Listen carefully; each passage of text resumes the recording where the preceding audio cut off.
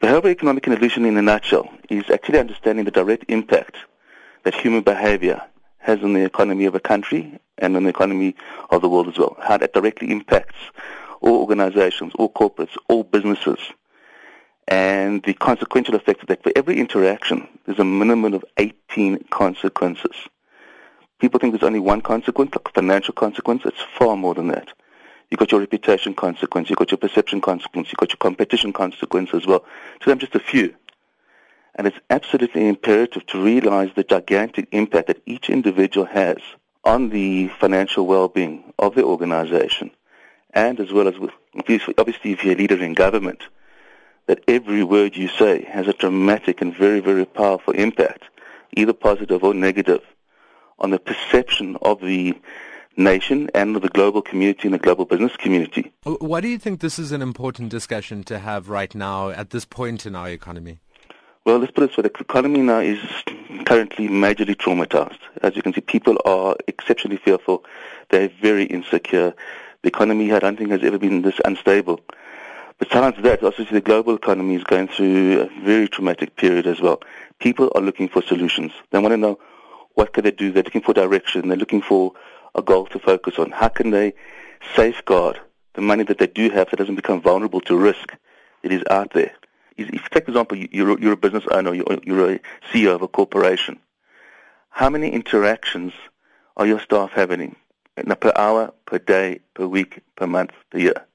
What's the value of the interactions? How ideal and optimal are those interactions? And how many risk factors actually come into each and every single interaction that actually sabotage the bottom line? And how do we identify what a risk factor is? And then specific examples of risk factors. For example, lack of trust, lack of cooperation, inaccurate information, no common mindset or different mindsets. And then how do we take those risk factors and supply solutions to that? What sort of answers have you found? Very, very simple. There's 5 levels. Number 1 is the level of intention. Then what is their thought process? What do they think to themselves, about the population, about the way the financial situation of the country should be run, and the consequences of the behavior? So that's the thought level. Then there's the emotional level. How do they feel about themselves? Do they feel do they have a low self-esteem, a low self-image? Do they feel adequate? Do they feel they were hard done by and they have to take revenge on the population when they get power? Now, these issues need to look at an emotional level.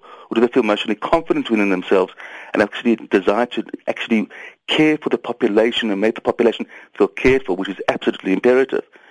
Then you look at after the emotional level is the communication level. How they're communicating. How they're communicating to themselves about the situation that they're creating. Are they happy about it or are they concerned about it? How they're communicating to the population. What communication message are they giving to the world about the well-being and the potential future of the country? And how they're going to what goal are they setting for the population? How they're communicating to the population and to the business world and to international, both business and political community.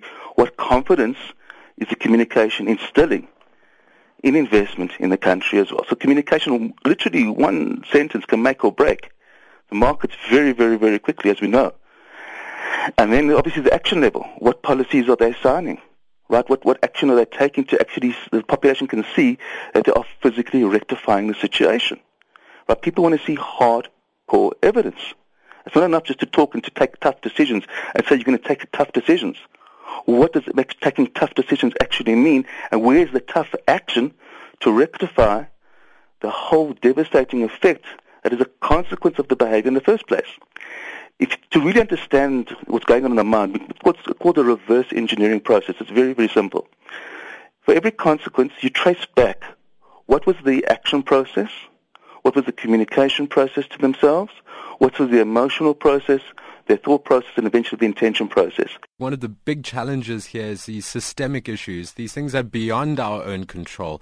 I can have the best disposition, the best attitude, go into work with the best intentions to do my job, but if I'm getting not enough pay, if I don't feel respected, how do I change any of that? Look, you're asking a very important question over there, and the bottom line is to actually make people, those who are in control of the situation, to realize your value. But every job has got a certain salary. If you're going to the job, you know that you're going to get that salary. And if you're not going to be happy with the salary, then don't go into that job. It's a difficult one, especially for workers who feel like they're being taken advantage of, for workers who, sit on the bottom of the economy, who have no other choices, who have been dealing with an education system that's been heavily skewed against them, who clean our toilets, who work in our universities but aren't able to sit in the lecture theatres. It's really difficult to say to them, well, find a better job. And listen, you're absolutely right, and it is a disheartening situation. There's no question about it. It doesn't mean they're any less of a human being. They can do the work with dignity and with self-respect and respect for other people at the same time. If you're determined to succeed, look what Mandela went through, right? He worked himself as well, became a lawyer, and then worked himself to become president of the country. So at the end of the day, if you really are determined to set a powerful goal for yourself, and you do want to make a difference to yourself and to the lives of other people, like Mandela is a prime example, you can do so. Right? If one is absolutely determined, and I emphasize determined to succeed, you set a very powerful and realistic goal, and you take step by step in achieving that goal, you can do so. You can uplift yourself. It's absolutely how determined are you?